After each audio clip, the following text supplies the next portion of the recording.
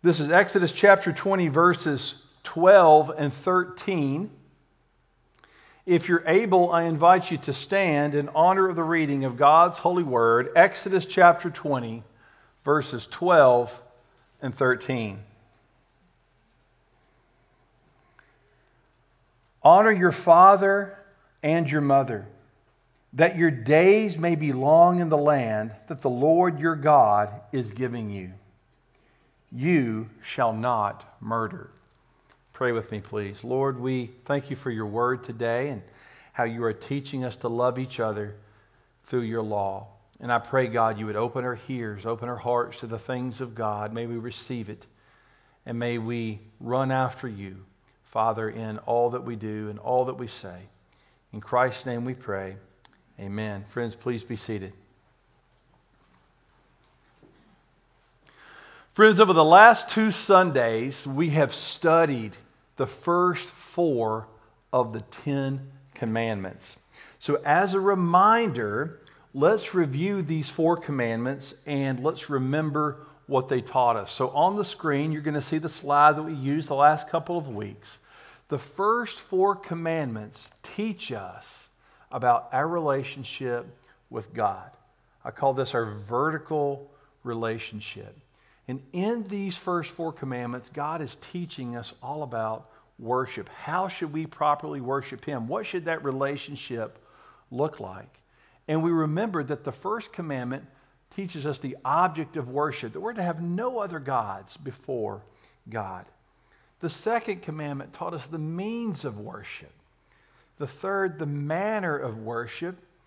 And the fourth, the time of worship. And what God is saying is that we first need to get our relationship with God correct.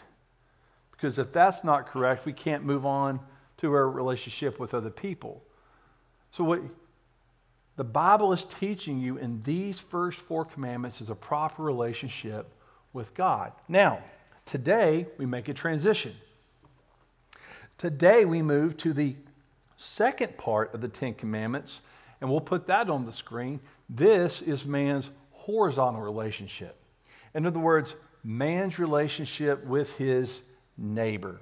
So as a review, let's see what these commandments are teaching us. So we're going to start this today. We are called to look out, right? After we look up to God, we're called to look out to our neighbor. And first of all, we're taught to honor our mother and father.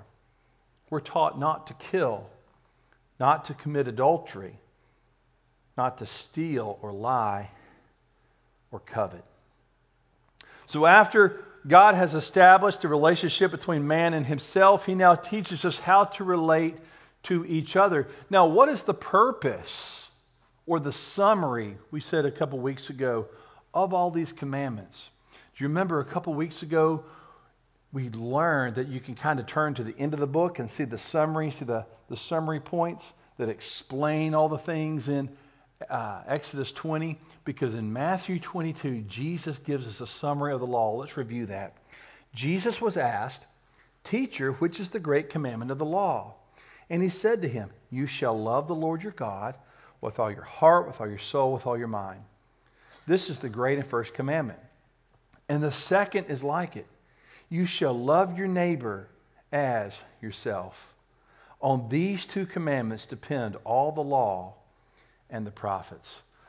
As we said a couple weeks ago, let's be reminded again today. What's the summary? What's the main point Jesus is teaching us?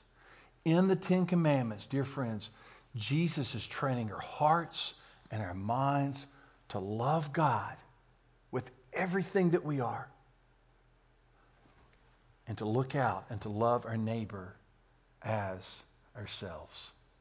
These last 4 weeks, we have learned how to properly love God. So let's transition now to this horizontal relationship, looking today at the 5th and 6th commandment.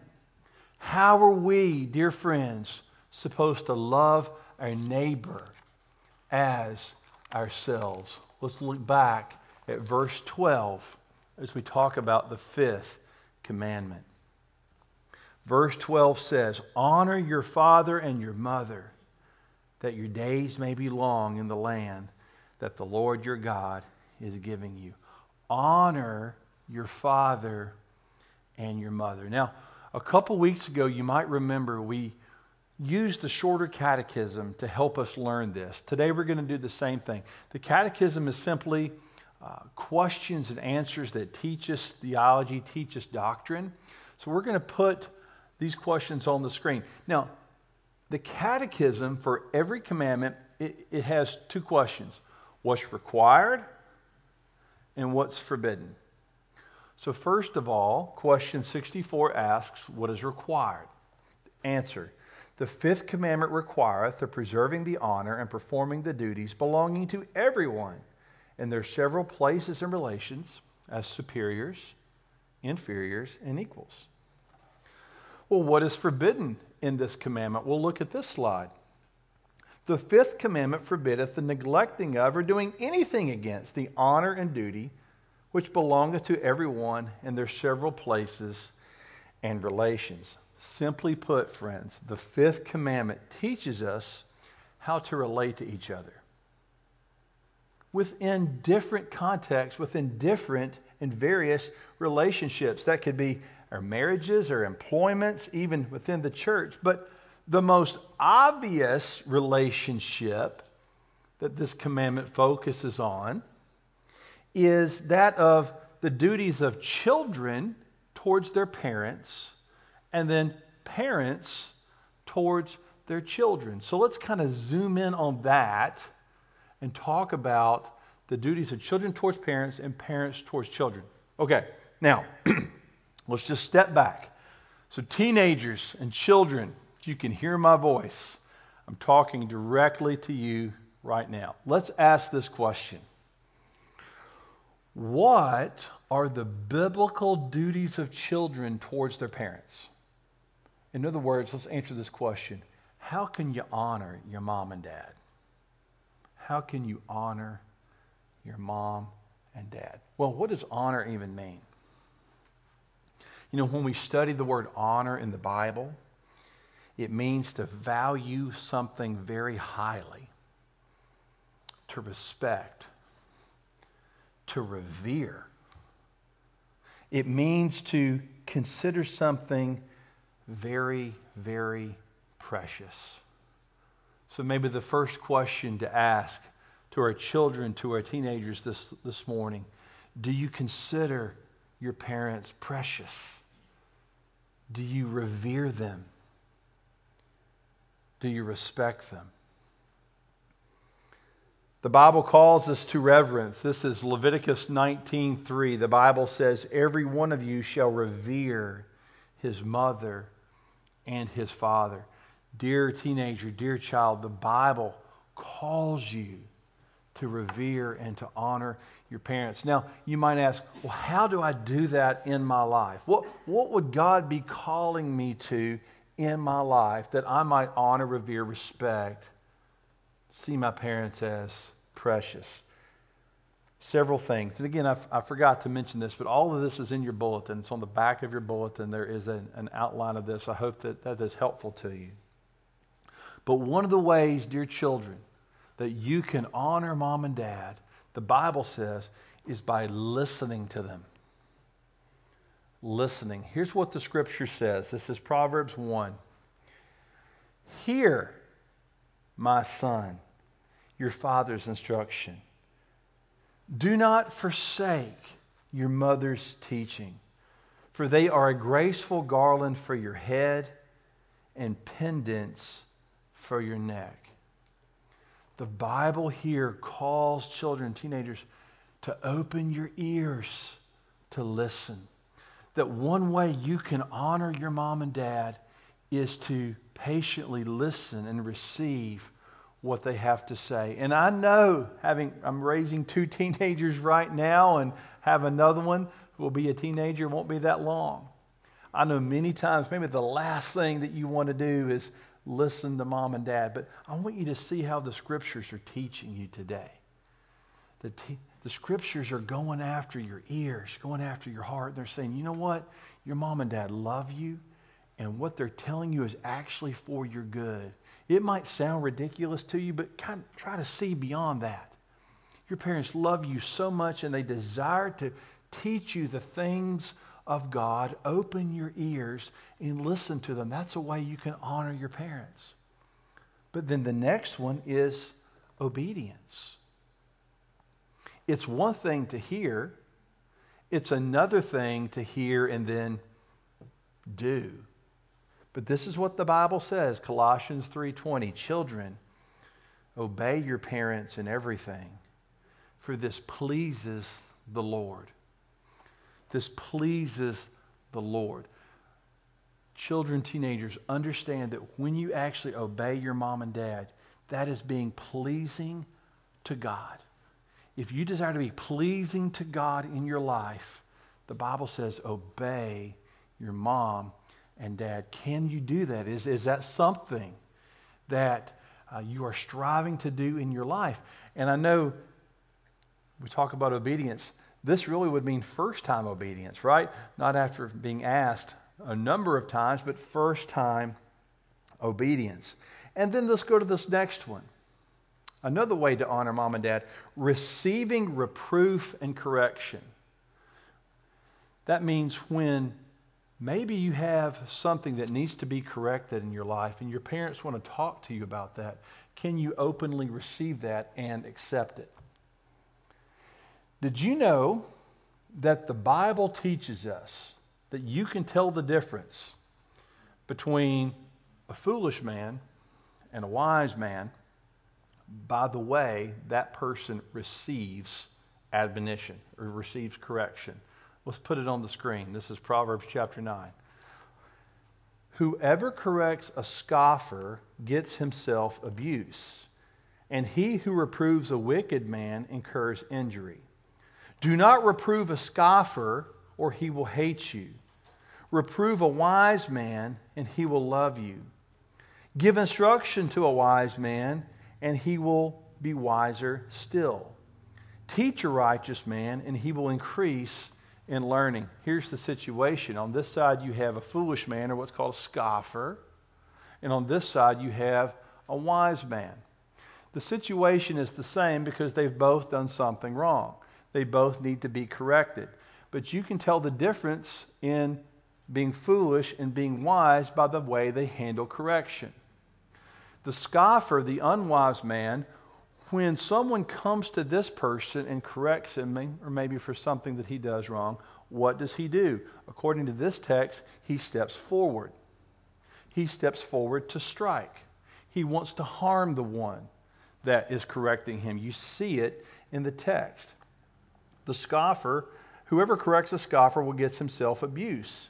And he who reproves a wicked man incurs injury. That the wicked man, the unwise man, doesn't want to hear it. And they might lash out, maybe physically, maybe verbally, with insults. So there's this step of aggression forward. But on this side, when the wise person is corrected, he doesn't step forward to strike or injure or verbally assault. He kind of steps back and says, you know what? Thank you for telling me this. I recognize I'm not perfect. I recognize I need to receive this admonition. Let me step back. And by the way, thank you for telling me this, that I might learn more. I love you for telling me this. That's what the text says. He loves the one who reproves him.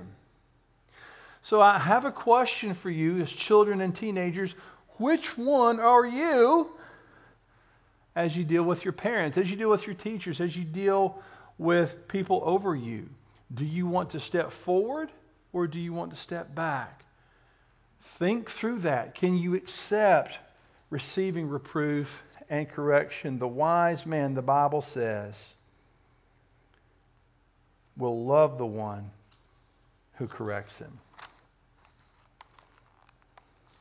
Lastly, children, another way that we can honor our parents is kindness towards our parents when they're aging.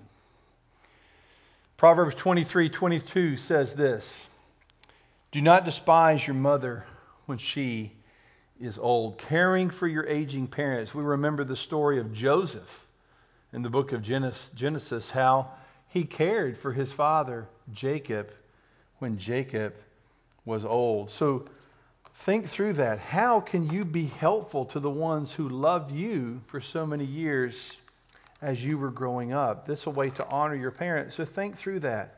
How do you honor your parents? Reverence, listening, obedience, receiving reproof, kindness to your parents. Now, parents, doesn't that sound like a great list? Sounds like a great list. And don't you wish it was just automatically that way?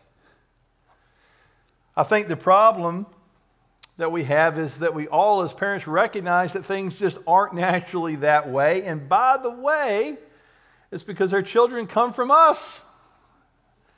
They are sinners. Their parents are sinners because their parents are sinners. We are all fallen. We are all in need of grace. So now that we've talked about children's relationship to the parents, let's talk about parents. What is that relationship to the child? Because knowing that our children are fallen just as we are, we recognize that our children need to be trained up in the proper way that they might honor their father and their mother. So now let's flip it. Let's ask this question. What are the duties of parents towards their children? As we study the scriptures, we see many. Here's a summary of some of them. The first one is care and provision. Parents, we are called to care and provide for our children. 1 Timothy 5:8, the Bible says, "But if anyone does not provide for his relatives, and especially the members of his household, he is denied the faith and is worse than an unbeliever." So parents, our calling is to care for, is to provide. Just as God cares and provides for us, we are called to care and provide for our own children. But secondly, there's training that needs to go on. And it's training without provoking. Here's what Ephesians 6:4 says. "Fathers, do not provoke your children to anger, but bring them up in the discipline and the instruction of the Lord." The Bible talks about times when parents can go too far, that they might provoke their children either to anger or with their anger. Anger does not produce the righteousness of God, dear friends. So rather than doing that, let us train and bring them up in the nurture and admonition of the Lord. Training is kind of an athletic word, right? Training goes on for a long time. There's a plan for training. Parents, we are called to train up our children in the Lord, making sure the Word of God is in front of them. And it leads to the next one, which is prayer. 1 Peter 5:7 says, "Casting all your anxieties on Him because He cares for you." Parents, we're called to pray for our kids, to pray for their salvation, to teach them the doctrines of Scripture, to teach them the truth about God's Word, to teach them right from wrong, good from evil, to teach them that there is a God and that this world is filled with so many false gods that they're going to be tempted to follow, but they need to seek after the one and the true God. We need to pray for their souls and their hearts. Next, we need to encourage them. The Bible says, "Let us consider how to stir up one another to love and good works." A good word to your children. An encouragement to grow in the grace and knowledge. An encouragement to seek after God. An encouragement to do what's right in the sight of a holy God. Also, discipline. Here's what Hebrews 12 says. "Besides this, we have had earthly fathers who disciplined us, and we respected them. Shall we not much more be subject to the Father of spirits and live? For they disciplined us for a short time, as it seemed best to them, but He disciplines us for our good, that we may share in His holiness. For the moment, all discipline seems painful rather than pleasant, but later it yields the peaceful fruit of righteousness to those who have been trained by it." Parents, right here, the Bible's talking about God disciplining His own children.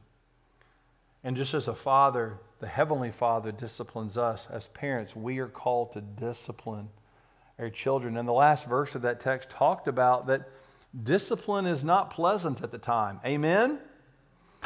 I mean, hey, we can all identify with that. Let me read that again. For the moment, discipline seems painful rather than pleasant. But see the big view, the long-term view. It says, but later it yields the peaceful fruit of righteousness to those who have been trained by it. See, the big picture of discipline might not be for the moment. It's going to be for what's later in their lives. Bottom line, parents, we are not called to be our children's friends and buddies. We are called to be their parents. And our prayer is that one day, yes, maybe we will become friends with our children. But when we are raising our children, we need to give them what their friends can't and won't give them. We need to give them this care and provision, this training without provoking. We need to give them the prayer and the encouragement and the discipline that God is calling us to give them. Why? Dear parent, I want you to know, remember the summary of the law, right? Love your neighbor as yourself. Because when we as parents, when we care and provide, when we don't provoke and we train, when we pray and encourage and discipline, we are loving our children. Okay? We are loving our children. We are loving our neighbor as ourselves. And as a reminder to our children, when you revere and listen and obey, when you receive reproof, when you care for your parents, you are loving your mom and dad. The summary of the law is to love your neighbor as yourself. And this commandment is teaching us how to do that, dear friends. Well, let's look at this next commandment this morning. The sixth commandment. The Bible says, you shall not murder. Once again, let's look at the catechisms. What's required? What's forbidden? Question 68. The sixth commandment requireth all lawful endeavors to preserve our own life and the life of others. Question 69. The sixth commandment forbiddeth the taking away of our own life or the life of our neighbor unjustly or whatsoever tendeth thereunto. You know, a lot of times when people see this sixth commandment, they only think it's physical in nature, physically taking away someone's life.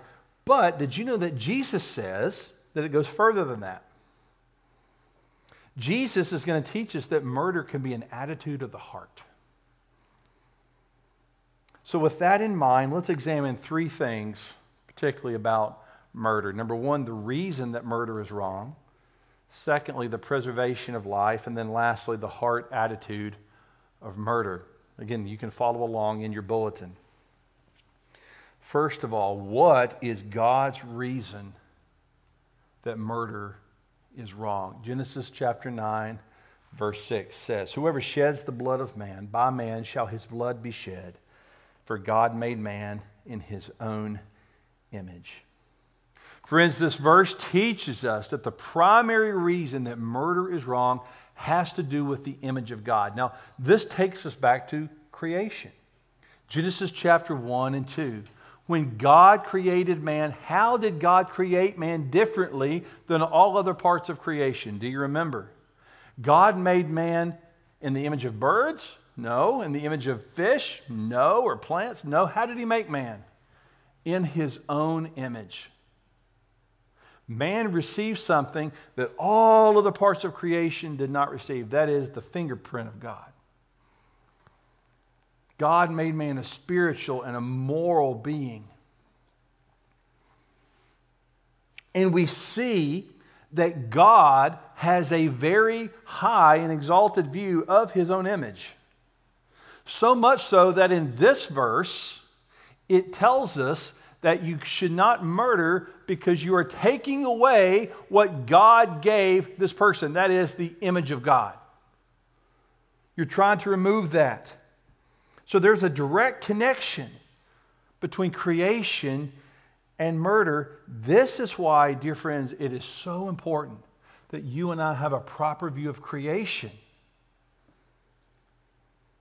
Because if you deny Genesis 1 and 2, you're denying the sanctity of all human life, which is the image of God. And if you deny the image of God, you walk away with this man-made basis of life that will lead us all down a terrible, horrible path. But secondly, let's look at the preservation of life. Friends, I want you to know that the Bible teaches us that every life is important to God. From the baby in the womb to the senior in the nursing home. From the 5-star athlete to those who are physically and maybe mentally disabled.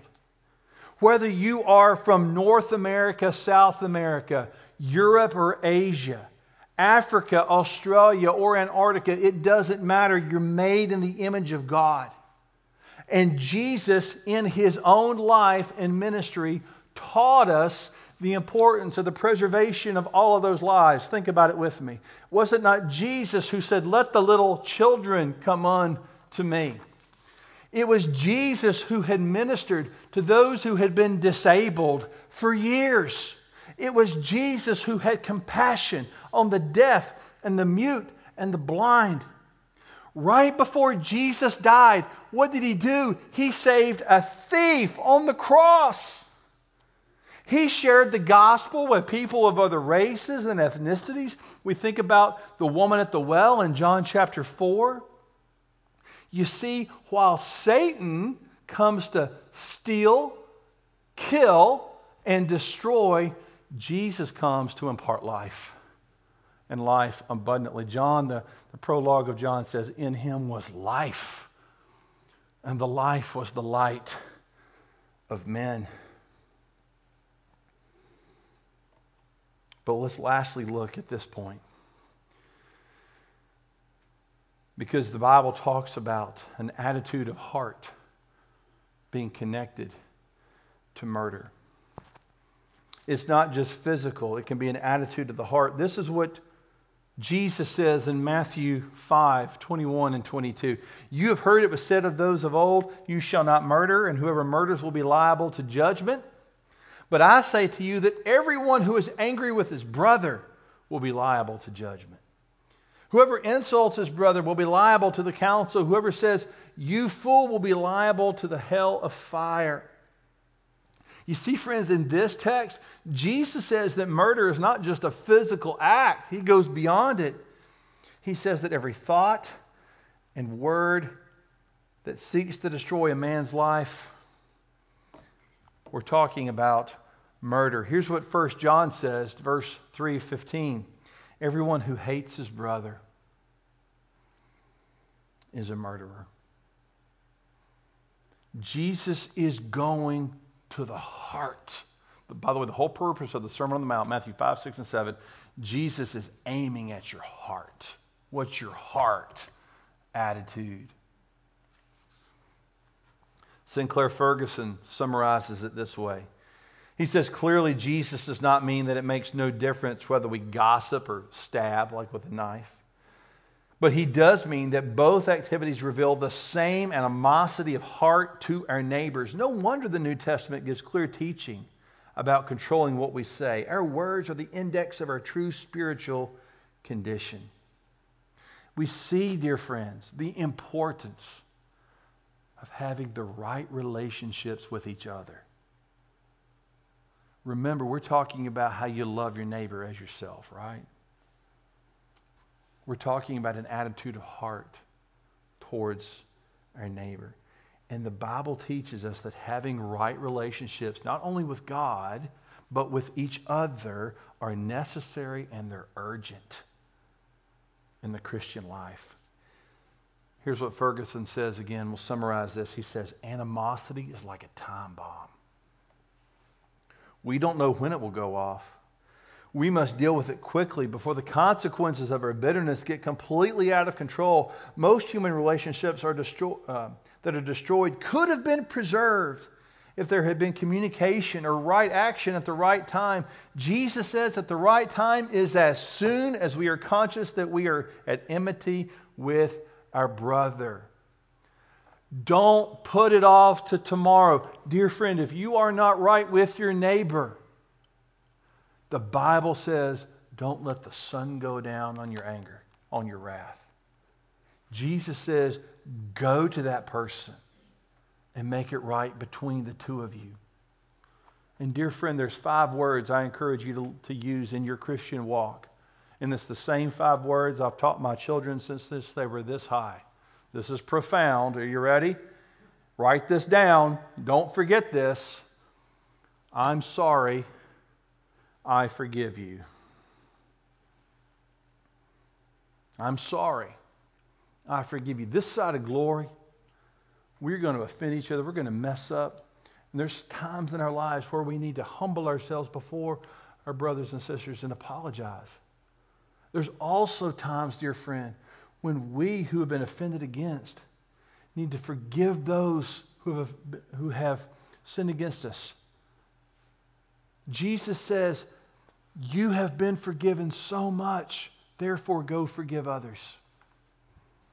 Every time in your life someone does you wrong, I encourage you, forgive them because Christ has forgiven you. And don't let any animosity in your heart of hate towards your brother. Dear friend, I hope there's several things that we all, including this pastor, can take away from this text today. As a reminder to our children and our teenagers, if you're asking, how can I love my mom and dad? I encourage you, honor them by revering them, listening to them, then taking it one step further and obeying them. Receiving their correction, not wanting to strike them when they give you correction, but stepping back and saying, you know what, thank you for telling me that. Let me receive it. Let me think about it. Let me ponder that. Care for your aging parents. Parents, how can you love your children? Care and provide. Train, but don't provoke. Pray for them. Encourage them. Discipline them. Give them something that their friends can't give them. You're not called to be their friend right now. You're called to be their parent. Praying one day you can be their friend. Go give them what their friends will never be able to give them. And as it relates to murder, dear friends, I encourage you, see life the way God sees life. See that we are made in His image and that God has a very high view of His image. See the way Jesus Himself in His own life sought to preserve life, and examine your heart. Are there any thoughts, words that you're using that seek to destroy another person's life? If there is hate in your heart, I encourage you, repent. Repent. Turn to the Lord Jesus. Repent. Maybe turn to your neighbor. Repent. Go get that right between you and your brother. I'm sorry. I forgive you. Just as we have been forgiven much, let us forgive each other. Let's pray together.